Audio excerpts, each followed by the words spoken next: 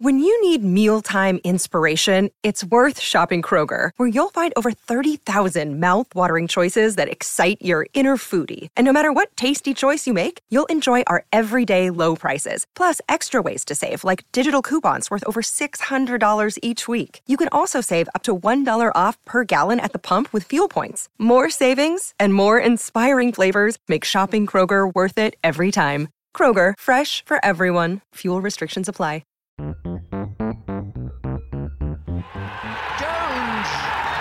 Bowden, he's got it! England have won the World Cup by the barest of margins!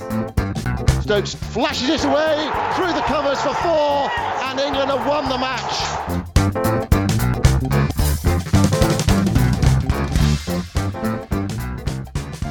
Hello, welcome to the Analyst Inside Cricket. What an incredible 24 hours of sport we've had.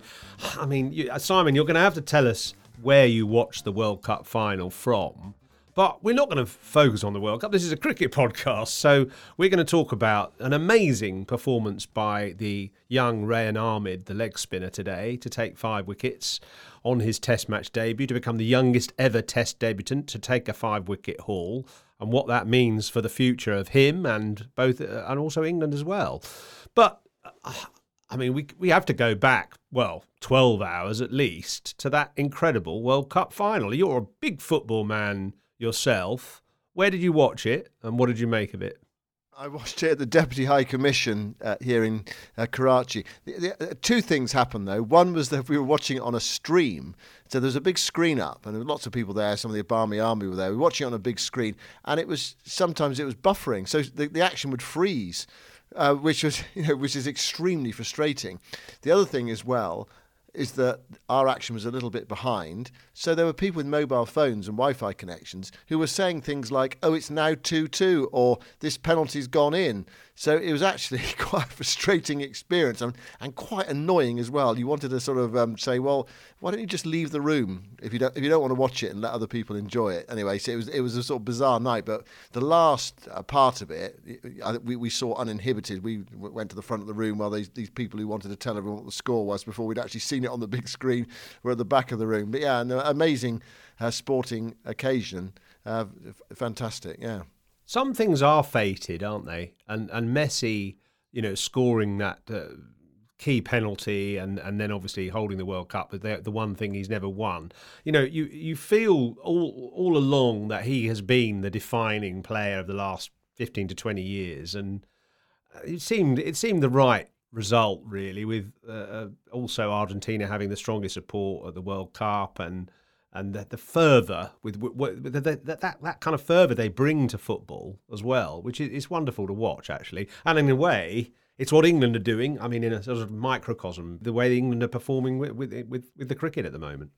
No, it's astonishing, really. We did a review of the year today on Test Match Special. We looked back over the year, and we were asked to pick our highlights of the year, with 2 highlights. And one of them I chose slightly random, was the Bumrah 35 off and over at Edgbaston, which is, you'll probably never see that again. And then, but also something you'll probably never see again, 500 in a day at Rawalpindi. And you still have to pinch yourself and think, England scored 500, not just in a day, in 75 overs in that day's play on the first day of the series. And question marks about whether they could play the same way in Pakistan with different sorts of pitches, slow, low, and a bit of spin. And they showed emphatically that they could. And you have to sort of pinch yourself that England are on the verge of winning this series by 3 matches to 0. No one has ever clean sweeped Pakistan in 3 matches before in Pakistan. It's an extraordinary performance by this team that a year ago were in the middle of an awful Ashes series. Let's face it. Terrible Ashes series. In fact, I mean, it's 12 months almost to the day, isn't it, since they were bowled out for 60 odd in Melbourne, and that was December the 28th actually. And we're going to do our own review of the 12 months actually in a podcast just before Christmas. But for the moment, we should just dwell on an amazing day today, which at one stage actually looked as if it was going quite well Pakistan's way, with 150 odd for 3, Babar Azam looking destined for 100 on his favourite ground. And bizarrely, perhaps, and of course Ben Stokes is now going to say this was part of his master plan. The man who took a couple of key wickets in the first innings, Rehan, hadn't yet had a bowl. But when he did, how the game changed. Yeah. Astonishing, really. I think the perplexing thing, that he didn't bowl, was that Saad Shakil, he dismissed him in the first innings. He bowled him a googly in a leg break, and Saad Shakil, who's England just found it really hard to remove in this series, and they did get him quite cheaply in the first innings, out for 23, and it was Rehan Ahmed who managed it. So this partnership was developing. You thought, isn't Rehan Ahmed an option here to at least try to dismiss Shakil? Okay, Barber might be a different matter altogether, and he has not looked like getting out to a slow bowler in this series. One caveat there is he did get out to a slow bowler in the first innings of the first Test match when it was quite a lazy shot when he had 130 odd. And it was short outside the off stump, and he cracked it straight to backward point, and everyone was amazed because he didn't look like getting out. But since then, no spinner has troubled him in this series, and Rehan Ahmed comes on. Lo and behold, I mean, how many wickets did you get with your long hop yards? You must have got a few in your career because batters' eyes light up, don't they? And it was a shocking delivery, really. It was a pie, and he smacked it straight to Pope at mid-wicket. But from that moment, England just took control. And it was what we were talking about yesterday, wasn't it? Where when you think you're getting ahead of a team, when England used to play Australia, you think you're getting back in the game, you think you're getting ahead, and then bang, they take you down. And that's what England did today. Yeah, actually, leg spinners do get wickets with pies, both long hops and full tosses. And in fact, Shane Warne would have taken a few with a full toss and a long hop. Obviously, the majority of his wickets taken with superb deliveries or clever cunning. But the reason why I think leg spinners do take wickets with what look like indifferent deliveries is because of that dip and also topspin on the ball. So, I mean, I've got a ball here, actually, and by adding that bit of wrist to a ball, which a finger spinner doesn't do, actually, the ball can hold in the surface or kick up off the surface. And so you look at Rehan Ahmed's wickets today, one with a long hop. Yeah, I mean, Babar Azam could have picked his spot. Maybe it just sat in the pitch a little bit long. Maybe it just bounced a touch more than it might have done from a Jack Leach, and he just got underneath it more than he meant to. And the two wickets he took from top-edge sweeps were classic examples of wickets that wrist spinners can get because the ball kicks in the surface with the top spin and gets a top edge. So it's interesting. Often you see leg spinners get wickets with what appear to be either ordinary or innocuous or even awful deliveries. But even those, sometimes a full toss actually from a leg spinner can dip at the last moment and cause a miscue. So they are invaluable. They can be a luxury because they do bowl bad balls, but they do take wickets. And this transformed Pakistan's innings from 162 for 3 to 216 all out. So their last 7 wickets fell for 56 runs. And 5 of those to Rehan Ahmed. He didn't deserve every single one of those wickets, but he deserved 2 or 3 of them for sure, and especially the wicket of Mohammad Rizwan, where the leg spinner just turned enough. And he talked a little bit afterwards, and maybe you've spoken to him as well. He talked afterwards about working on the leg spinner and making it spin a bit more. Well, it turns just enough to take the edge of Mohammad Rizwan and get a really decent player out with a good ball. Yeah, I did speak to him afterwards, and I said to him, which wicket pleased you most? And he said Rizwan. He said it was nice to get Barber out, but he acknowledged that it was not a great delivery. Just going back to Barber, Barber actually hit that pretty well. I know you say he did. Leg spinners can get wicket and they don't quite time it or whatever. He did hit it pretty well. He rifled it, and it was just too close to Pope. He took an excellent catch actually. It was a really good catch, and he made it look so simple. But anyway, he said Rizwan was the wicket that pleased him most because that felt like a sort of genuine leg break bowler's wicket. I mean, he also said that he is sort of a googly bowler who bowls leg breaks, and as you alluded to there, you think of a leg break bowler, has he got a googly? Well, he's got a googly. Has he got a leg break? Or it's almost that, isn't it? Really, and he's trying to develop some other deliveries as well. But probably all wrist spinners say that. Shane Warne certainly used to say it. There was a bit of kidology there. Sure, and look at Anil Kumble, didn't spin his leg break much. In fact, he started out as a seam bowler And his googly certainly spun more, again, because his arm is very high, Anil Kumble. So he spun his googly more than he did his leg break, and he copped, 600 odd test wickets. So, it doesn't matter. As long as you can get something just to go the other way slightly, it's an advantage. And I mean, the confidence he's got, incredible confidence of youth. It's a glorious thing to watch and think about that we had once. Actually, England could be. You could level an accusation to England that they've been a bit lucky with this, but I think what they are very good at now, and there's a guy behind the scenes called Mo Bobat who's sort of in charge of cricket development and looking at a lot of stats as well as looking at skills. And what they try to do now is identify players when they're 14. And because they've got quite a lot of data going back, 10 years or so now, so a guy who's, in a way, somebody who's 14, who's now 24, and they can see how he's performing, and they look back at his 14-year-old stats, that gives them a clue as to how much better that 14-year-old was than his peers and what he's therefore produced 10 years on. And I think that's what they've done with Rehan Ahmed, is look at him when he was 14. And actually, I've just looked up his stats when he was 14, playing mostly for Leicestershire and Rutland, under 14s and so on. He made 100 when he was 13 for Leicester and Rutland, off only 99 balls with 5 sixes. He took 5 wickets as well. And then he also, as a 14-year-old playing for Leicester and Rutland under 17s, he scored a rapid 100 with 5 or 6 sixes and a lot of boundaries, and he took wickets as well. So they're able to look at those records and see that as a 14 and 15-year-old, he was that much better than quite a lot of his peers, and that can therefore translate into, okay, they've taken a risk by playing him in a test match, but they recognised that there was some stats there which gave him some credibility, and then the confidence he obviously has in and around the England team gave them that extra belief that he could do something. And also the development of players at a young age.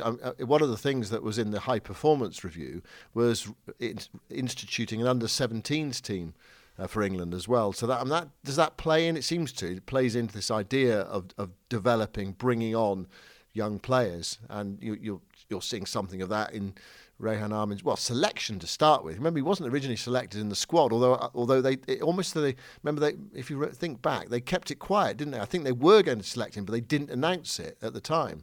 And then it was only later that it was revealed, to sort of take some of the pressure and focus off him, that he was going to be in the squad. And he thought, is he going to play? Well, he didn't play in the first 2 test matches. Would he have played in this game if the series had been 1-1? Probably not. Jimmy Anderson, I'm sure, would have played in this game.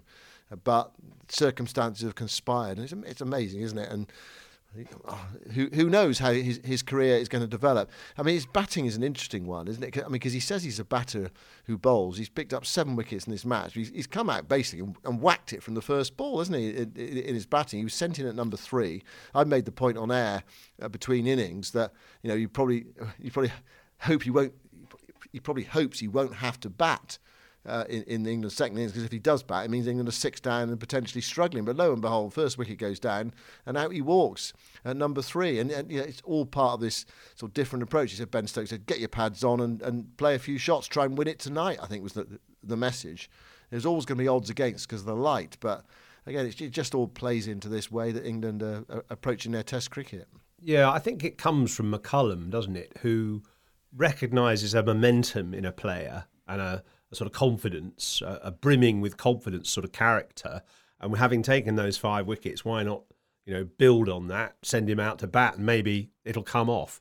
I think he, in the end, it was a bit kamikaze, that innings, as it was actually in the first innings. And he just needs to just rein it in a bit and just take his time, because he tried to do about 4 different shots in the space of 6 balls, and obviously in the end it was going to end in tears. I think that he's actually, interestingly, looking at his stats of junior cricket, he tends to score quite low scores or big scores. There doesn't seem to be much in between. And I just wonder if that's because he just tries to do too much too soon. And if he gets away with it, then he starts to play and makes a big score. I think you've got to just be a bit more respectful of test bowlers than he was there. I think he was almost a bit too overconfident, overambitious. But obviously, he'll learn from that. And it was a worthwhile experiment. It was a bit like a shot to nothing in snooker, wasn't it? A long pot from right off the cushion from one end to the other, and if you don't get it, the ball ricochets back, and that nothing's lost, sort of thing. So yeah, I'd like to see a bit more of his batting before I kind of really judge it. But I think his bowling, it has really got something, because he's got some energy, he's got consistency, he's got a good basic action. Obviously, he turns the ball, he knows what he's trying to do. I like the way he threw up a googly late on at Mohamed Wasim, the number 10, and he had a big slog and got caught at mid-off. So he likes to throw the carrot out there, which I think is a nice aspect to his bowling. And I think, he'll obviously get better, but he's got that kind of golden arm, it appears, which is an absolute godsend. Yeah, he's very confident as well. He's very confident for an 18-year-old. I mean, you saw that in the way he went out and batted. I mean, it's extraordinary, really. Just down the pitch, first ball, bang, over the top, and then crashing one through the offside. Like you, I actually would like to see him, block a few, get in, because I want to see how he bats. I haven't seen very much of him, and you want to see him, don't you? You almost want to enjoy it and relish it. When you were younger, when I was younger, when you were playing club cricket, school cricket, whatever, you wanted a bat. You didn't want to get out, did you? You didn't want to play too ambitiously, and sometimes that can make you too defensive. But it's very different these days. You're playing T20, I suppose, and your innings might only comprise 12 balls or 18 balls or something like that.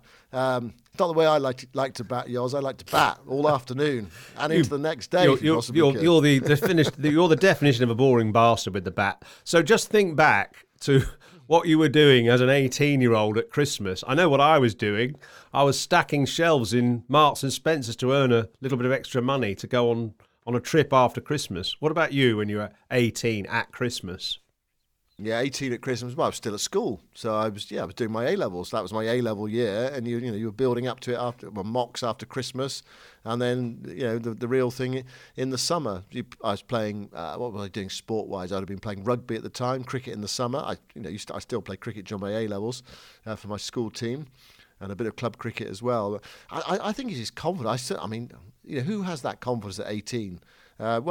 Someone I suppose is as gifted as him, because he has been touted for a while, hasn't he? We've talked about it earlier in the week. He's touted by Shane Warne at the age of 12, 13, bowled in the nets to the England players at 12 as well, and has been in the system. It's been in all the programmes. And I suppose the advantage also, which is another thing that England are really focusing on, of giving these young players as much exposure as they can to big crowds and tense moments. So he's played 14 games in the Vitality Blast and a couple in the 100, and that's always been the objective, is to try and get young players to experience that nerve-wracking kind of environment of a 20-over game in front of a big crowd on a Friday night.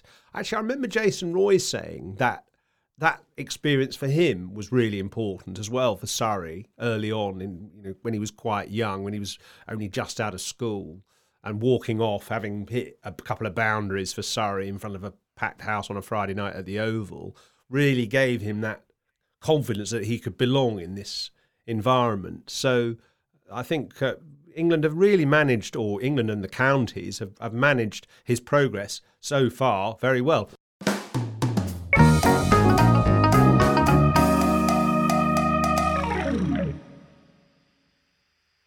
Of course, it remains to be seen what's going to happen from now on, because can he play in Test cricket going forwards when either England are only going to play one spinner in New Zealand and in the Ashes the first part, and surely they're not going to play him as the only spinner, because Jack Leach has taken over 100 wickets and again took 3 for today. Yeah, that's the point, isn't it?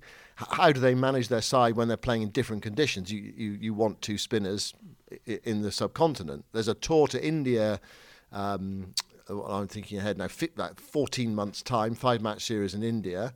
So that's the next Test cricket after England have played the Ashes next summer. So that's an opening there.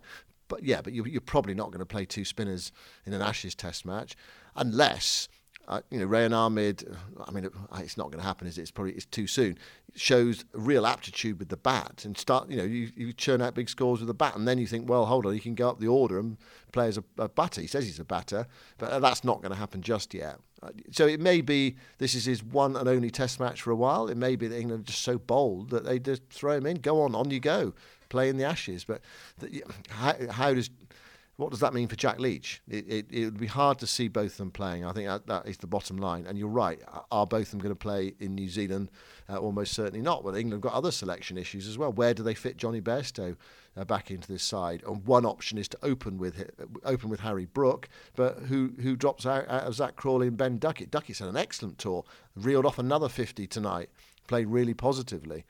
And I was talking to Jonathan Agnew about this actually, and Jonathan said, pace bowlers hate bowling to short left-handers because it's an awkward.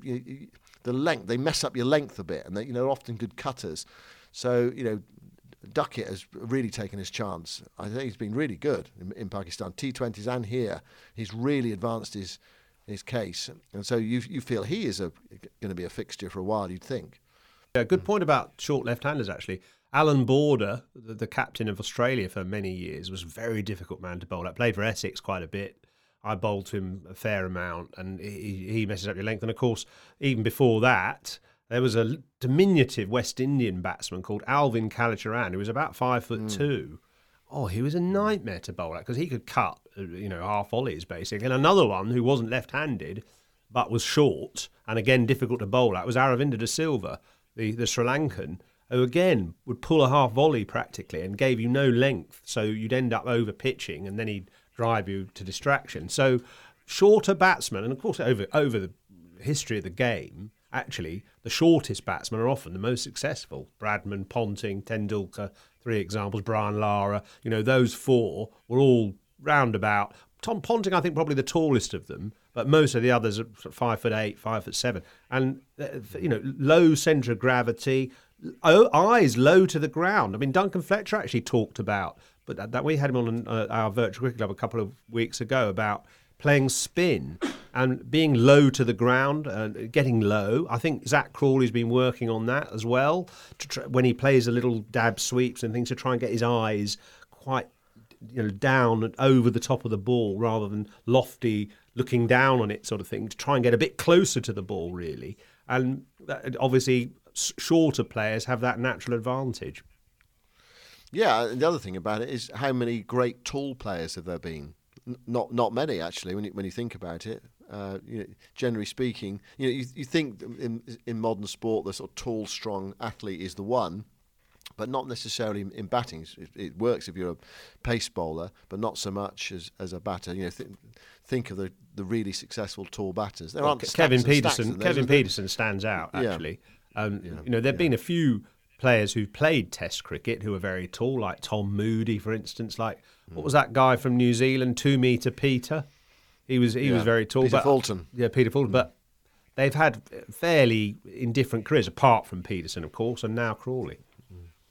Yeah, I suppose you're talking about 6'5" is probably about it's sort of close to the limit, isn't it? When any taller, it's to do with geometry and as you talked about with Duckett, that low centre of gravity probably helps you as a batter. England's approach tonight, Yoz. Rehan Ahmed said after he was sent out to win it tonight. I mean, it seemed preposterous. 167 in an hour and a quarter. I think they would have won tonight. Actually, if the conditions had been, in England, they would have won tonight because they'd have claimed the extra half an hour, and I'm sure they would have knocked off the 55 in the 8 overs. I mean, the umpires would not have been able to say to them, "Oh, you can't do this. There's no possibility of result." They would have gone for it, but they were up against the light. The umpires were checking their light meters, so there was no possibility really of claiming the extra half an hour. But I think they wanted to. I think they wanted to get it done in 3 days. And there was a whisper that Brendan McCullum said this morning, welcome to the last day of the Test series. So he was quite confident they could get it done in 3 days, and they almost did. I mean, 55 runs to win. What's that in the morning? I mean, that's a maximum hour cricket. With England, it might be half an hour, 35 minutes, unless they lose wickets, of course. Well, we're going at 8 and over, the first bit of that opening stand. Zach Crawley came down the wicket to his first ball, didn't he? It was on a pair. I mean, fantastic. Came down the wicket to his first ball, drilled it down to long on for a boundary. Superb. sounded the cavalry charge straight away, and it was great to watch. And Pakistan didn't know what to do, really. They didn't know who to bowl, where to put the fielders. There really has been a huge disparity in the captaincy skills of Ben Stokes and Babar Azam. I noticed that Stokes today, 14 different bowling changes in 70 overs, often bowled route for 1 over, and then tried to get a left-hander out. He bowled in 1 over, he got a wicket, Yoz. He bowled in 1 over, he got a wicket. Oh, he was off, yeah. Yeah, really odd. And Stokes, who we haven't seen... Yeah, he bowled Stokes himself. We haven't seen with the ball since the first test. He bowled 8 overs off the reel. I mean, you could say it's captaincy by kind of almost spinning the wheel, but clearly there is method in that apparent madness, and it's borrowing a little bit, isn't it, from T20, where bowlers do get used to bowling 1 over spells with a particular matchup in mind, and then someone else comes on. It's very much a modern way of thinking, and it's obviously working, because as long as the players buy into it and they're happy with it, it keeps the opposition guessing all the time.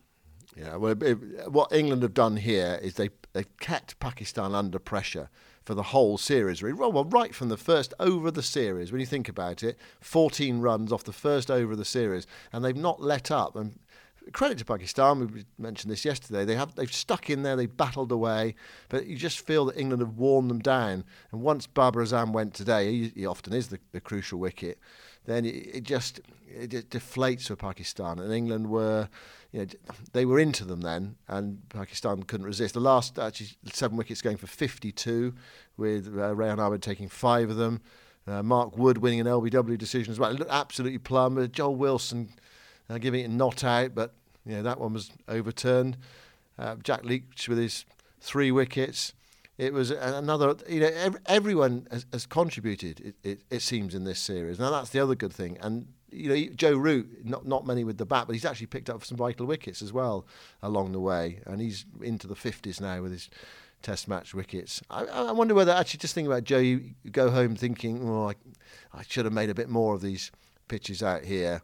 And scored big, and it's Harry Brook, the man who's taken all the accolades really with the bat. I mean, what a year it's been, what a tour it's been for England. It's hard to praise them enough, really. I don't think it's the greatest Pakistan side, but nor is it the worst Pakistan side. They've got there's some quality there, but England have subdued them, and they are on the verge of making it 3-0. Well, not much cricket left in this series, but it's been exhilarating to watch so far. And if you want to see the 5 wickets that Rehan Ahmed took today, they're on my Instagram feed, Yoza01. Have a look at that and make a little judgment for yourself on the skills that he's exhibiting there. It helps, of course, to have good fielders around the bat and sharp athletes grabbing those chances at short mid-wicket and so on. But credit to him for also just snapping up the challenge of the opportunity of being able to play for England aged 18. What a wonderful thing it is. So we'll see you tomorrow for the conclusion of this series and wrap it all up. Thanks for listening, and speak to you tomorrow.